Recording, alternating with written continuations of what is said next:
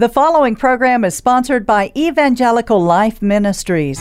Welcome to Engaging Truth, the manifestation of God's Word in the lives of people around us. Join us each week as we explore the impact of His message of spiritual renewal. From the lesson of forgiveness forged in the crucible of divorce, to the message of salvation learned by an executioner from a condemned killer, to the gift of freedom found in the rescue of victims of human trafficking. This is God's Truth in action. Good evening and welcome to Engaging Truth. I'm your host today, Bill Prewitt, and our guest today on Engaging Truth is Kathy Baker, who is a Christian counselor, a musician, and a former worship director for the Spirit of Life Church in Sugar Land, Texas. Welcome. Thank you. Thank you so much for having me. It's a pleasure to be on the broadcast today.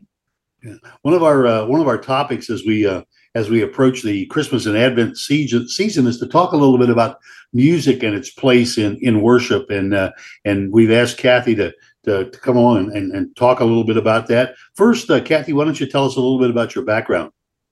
Sure.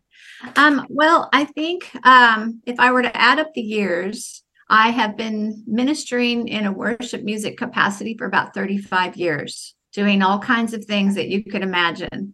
And then I have been a worship leader for 21 years, and 16 of that has been at Spirit of Life Church. Okay. But now I'm retired from that. I was able to pass it on to the next generation, and I do some things throughout the year, as opportunities present themselves. That's fantastic. Can you describe for us a little bit some of your favorite musical settings or pieces that have had an impact on your ministry, or is there a certain style that you work with? Or well, I know for our church we really emphasized a more contemporary worship service. Although I really have a love for the hymns, I think there's a rich history there with, how they were written and how they're rooted in scripture. So for me, I really love a blend of those two things, if that's possible, to be able to span all of the ages of the congregation members that we minister to. Mm-hmm. So my style would be, I guess, in that vein of the contemporary worship, but, rooted in the history of the church. Very good. Do you have any particular favorites that you've done in the past that you like more than others? As far as musical choices, I love anything that Chris Tomlin does. He's very well known worship artist. Yes. I always considered when I was learning how to lead worship, Paul Balash, that we don't hear his name as much, but he wrote a lot of the stuff that came out in the 80s and 90s. And so I considered him a mentor, and I love everything that he writes. And there's a lot of new artists that are out today, right? That we're all trying to keep track of. Exactly. It's like, I know I'm going to show my age here, but in the late half of the last century, there were a couple of more contemporary composers that I really had a lot of admiration for. One is John Rutter, who was an English composer, and another was Andrew Lloyd Webber, and they both did versions of the Requiem that were just incredible, that were wonderful pieces of music that took the old style and sort of brought it into a more contemporary setting. And I really think that helped broaden the church, and I think that's one of the things that the appeal of a contemporary service has to younger worshipers, is that it's not the traditional, some might even call it stodgy kind of original church music, but it gives them a clearer connection, I think, to church than the original stuff did.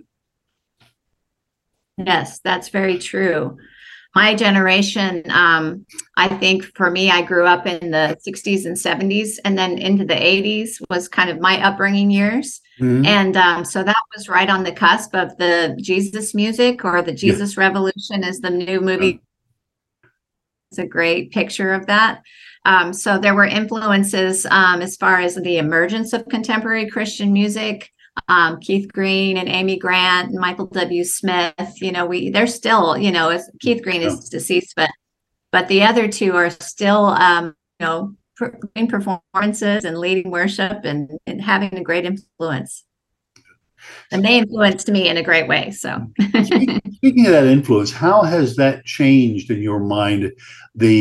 Not so much the hymns itself, but the actual run of worship, the liturgical setting, like the divine setting. I know I'm accustomed to a certain specific order of worship that occurs with the old divine service. And do you find that similar in contemporary services, or is it more free form? I think it depends on the denomination. I think that I've seen more of the liturgical music. Definitely, there's that structure that you see in those services. And I'm seeing that, in my lifetime, at least move towards something a little bit more of a freestyle,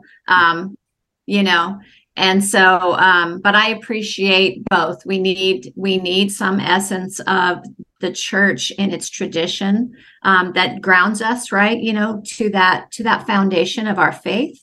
But at the same time, the culture is always changing, and we're always trying to think creatively. How do we serve, as an expression of what God is doing in the now, right? I think they call that hermeneutics in theological terms, right? How do we apply the gospel through music, in modern day times? It's a challenge. Very good. Very good. We talked a little bit about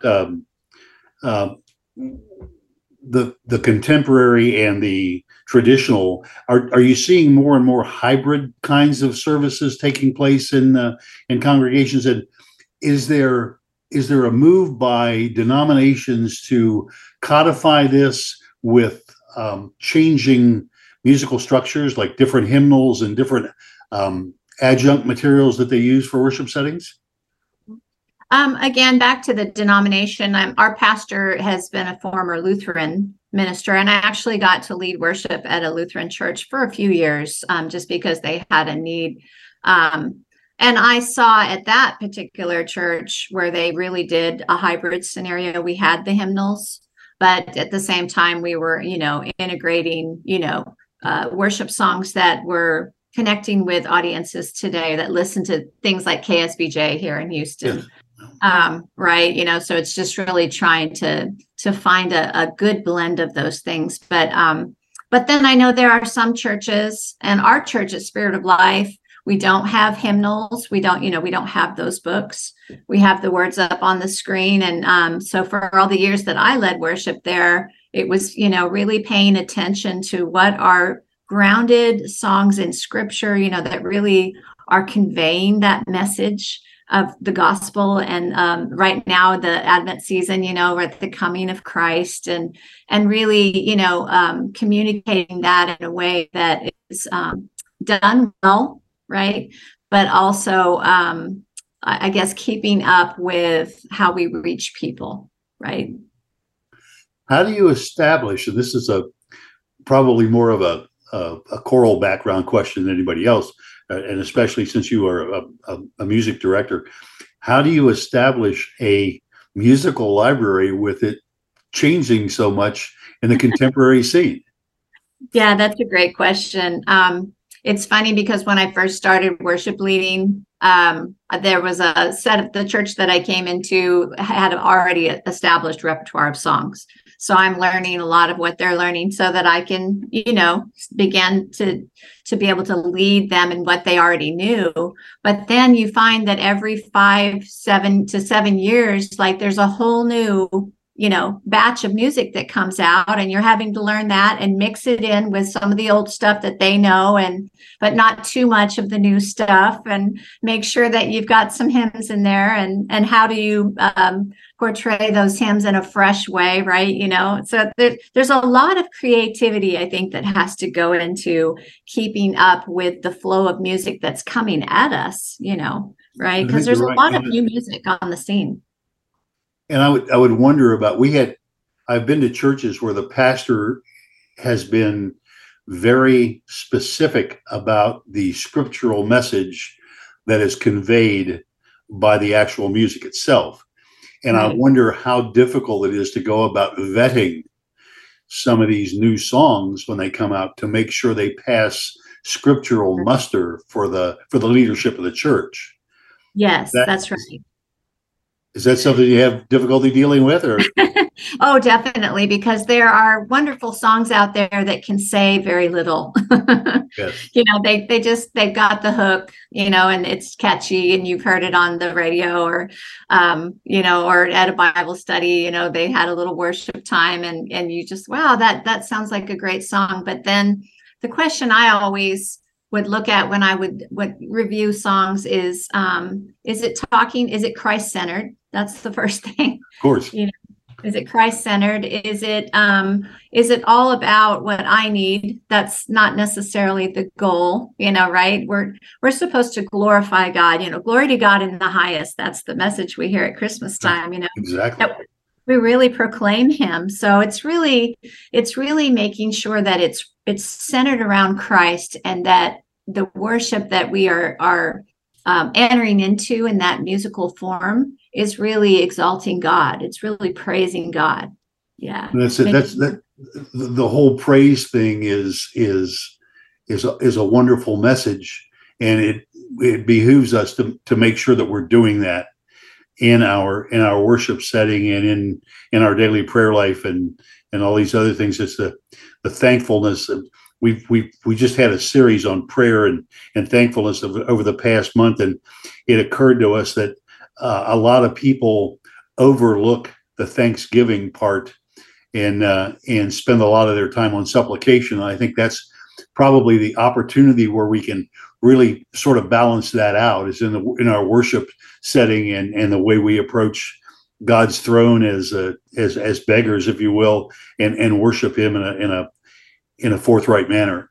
Yeah, there's a reverence that we don't want to lose to coming into the presence of God, through these worship services that we have. And I just think it's so important that the next generation up, that they learn that, right? And that's why I think it's so important that those songs are rooted in scripture, and that they are,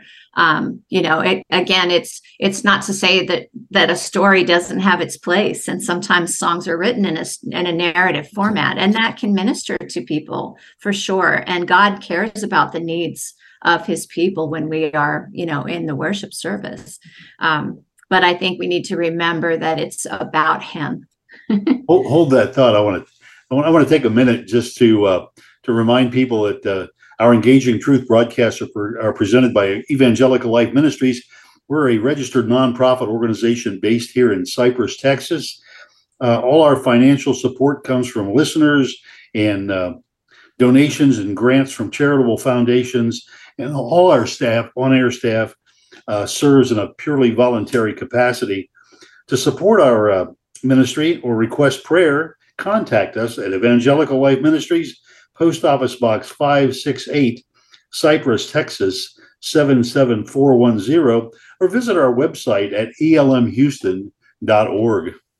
Our guest is Kathy Baker from Spirit of Life Church. She is a former music director and a certified lay counselor as well. And one of the things that we were talking about was the reverence that we carry with us in our music and our service. And I think if there was a criticism of what you called earlier the Jesus movement in the 70s and 80s, where it turned into almost like pop music, was the lack of reverence. And I think a lot of people mistook the enthusiasm and exuberance that movement brought with it as a lack of reverence.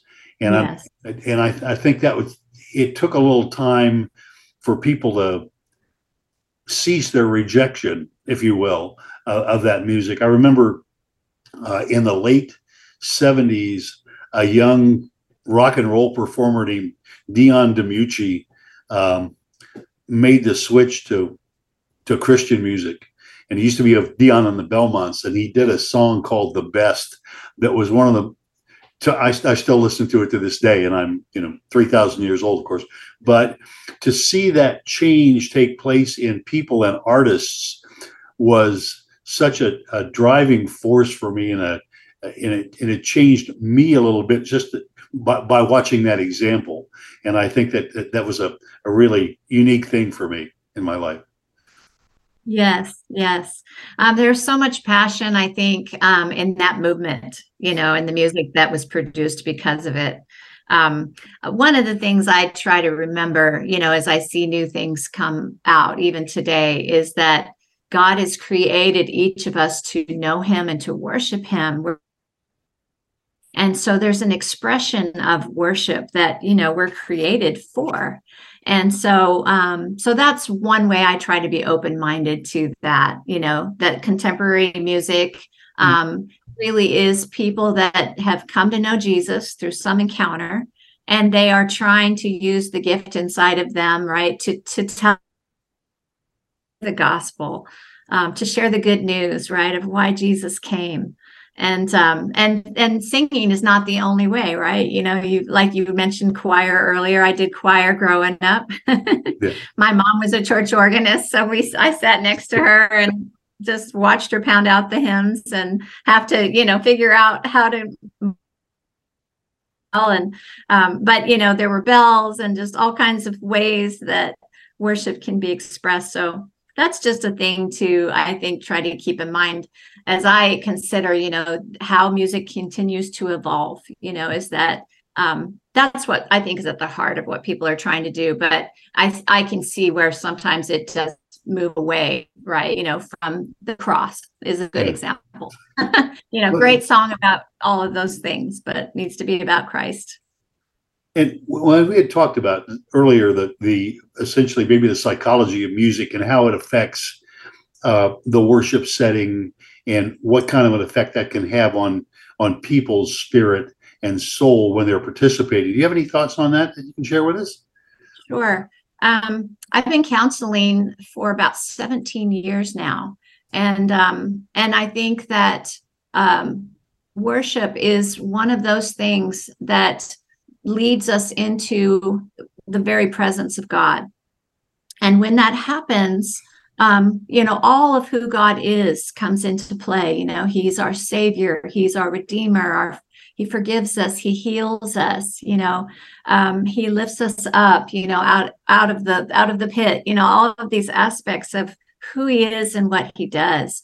And so worship is, I think, this beautiful place where we really are encountering, right, in a relational aspect with who God is and how he ministers to us personally, as well as corporately. Multiple facets, the yes. Father, creator, physician, healer, yes. And sustainer of us all, and we really need that, I think. And we go not only to worship and praise him, but to have his love reflected back to us.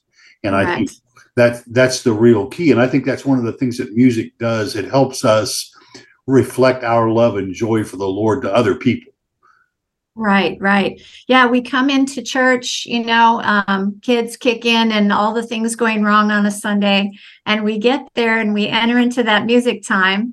And then, we find out that God is he's lining us up, right? He's putting us in a place of alignment. Because now we're seeing beyond ourselves, right? Instead of our finite view, we're able to look beyond what, all of our troubles, and then lay those troubles, right there at his feet. And as you said so well, just let him affirm us and minister to us right as where we are when we come in. So, the Psalms are full of lamenting, and right, there's a place for coming as we are and allowing the Lord to meet us there. And then in turn, he gives us his perspective. Yeah, that's why I really love the confessional aspect and starting the service with that confessional kind of aspect, and then almost sort of crawling in and marching out, if you will, when it comes to music. If there's a formula to how to do it. And I think that's probably the way, because our pastor at our little church actually chooses some wonderful martial-like almost hymns or joyful hymns as the processional on a regular basis, and it's just exhilarating to come to the end of the service and have that feeling sort of sweep over you. And I think there's a lot of that in a good deal of the contemporary music that we see in the services now as well. So yeah, we walk out with hope. That's right. That's it, exactly. Very good. Okay. What other thoughts would you like to share with us as we've got about 3 or 4 minutes left, and just would like to wrap it up with any other thoughts that you'd like to share? Sure. Well, season is right here. It's upon us. And, it's really this idea that Jesus is coming. And our pastor kicked off the Advent season, this last Sunday. And there was a statement he made that just caught my attention. And it said that we are standing at the doorstep of Christmas, waiting for the gift, waiting for. Thought about that. Yes. Like that anticipation, like my 6-year-old grandson, he's ready. Come on. Yeah. Right. We're waiting for the gift. And I guess in closing, what I'm thinking is that I wonder how many of us, out there that are listening right now are even aware that they're at the doorstep of Christmas. So commercialized in our society. And they may not realize that there's a gift that God has given them over 2,000 years ago. And but every year we get this chance at Christmas time to be reminded that the best gift of all is Jesus, to know him, to follow him, to share him with the world in whatever, medium, God gives us to do that in. And so I guess my thought is to ask yourself, for the listeners, are you ready to walk through that door? If you're at the doorstep, are you aware you're at the doorstep? Are you ready to walk through? And because God wants to meet you there and give you his son, give you Jesus. And there's no better gift than that. He wants us to be waiting out in that field like those shepherds who had that heavenly chorus suddenly appear, and the music that came with that. I've always wondered what that sounded like and how wonderful that would have been. But you're absolutely right. It's that gift that we all await. And thank you for those thoughts. That was really profound, and I think a good way for us to approach the coming Christmas season as we work our way through Advent. Yes. Kathy, thank you very much for being with us here on an Engaging Truth and sharing your thoughts on contemporary and traditional setting music and the run up to Christmas that's coming. Let me close this with prayer. Great. Gracious Heavenly Father, we thank you for the freedom to worship that you, as we choose and see fit. Thank you for a gift of music and musicians that help us raise a joyful noise to the Lord. In Jesus' name we pray. Kathy Baker, thank you very much again for joining us here on Engaging Truth. If you're listening out there, we thank you for your support. And we hope you, if you're not in a church now, you find a church where you can go out and listen to that wonderful music and share the joy of Christmas with those around you. Come back and visit us next week on Engaging Truth. And thank you very much. Thank you for listening to this broadcast of Engaging Truth. Be sure to join us each week at this time. To help support our ministry, contact Evangelical Life Ministries, Post Office Box 568, Cypress, Texas 77410, or visit our website at elmhouston.org, or find us on Facebook at Evangelical Life Ministries. Thank you.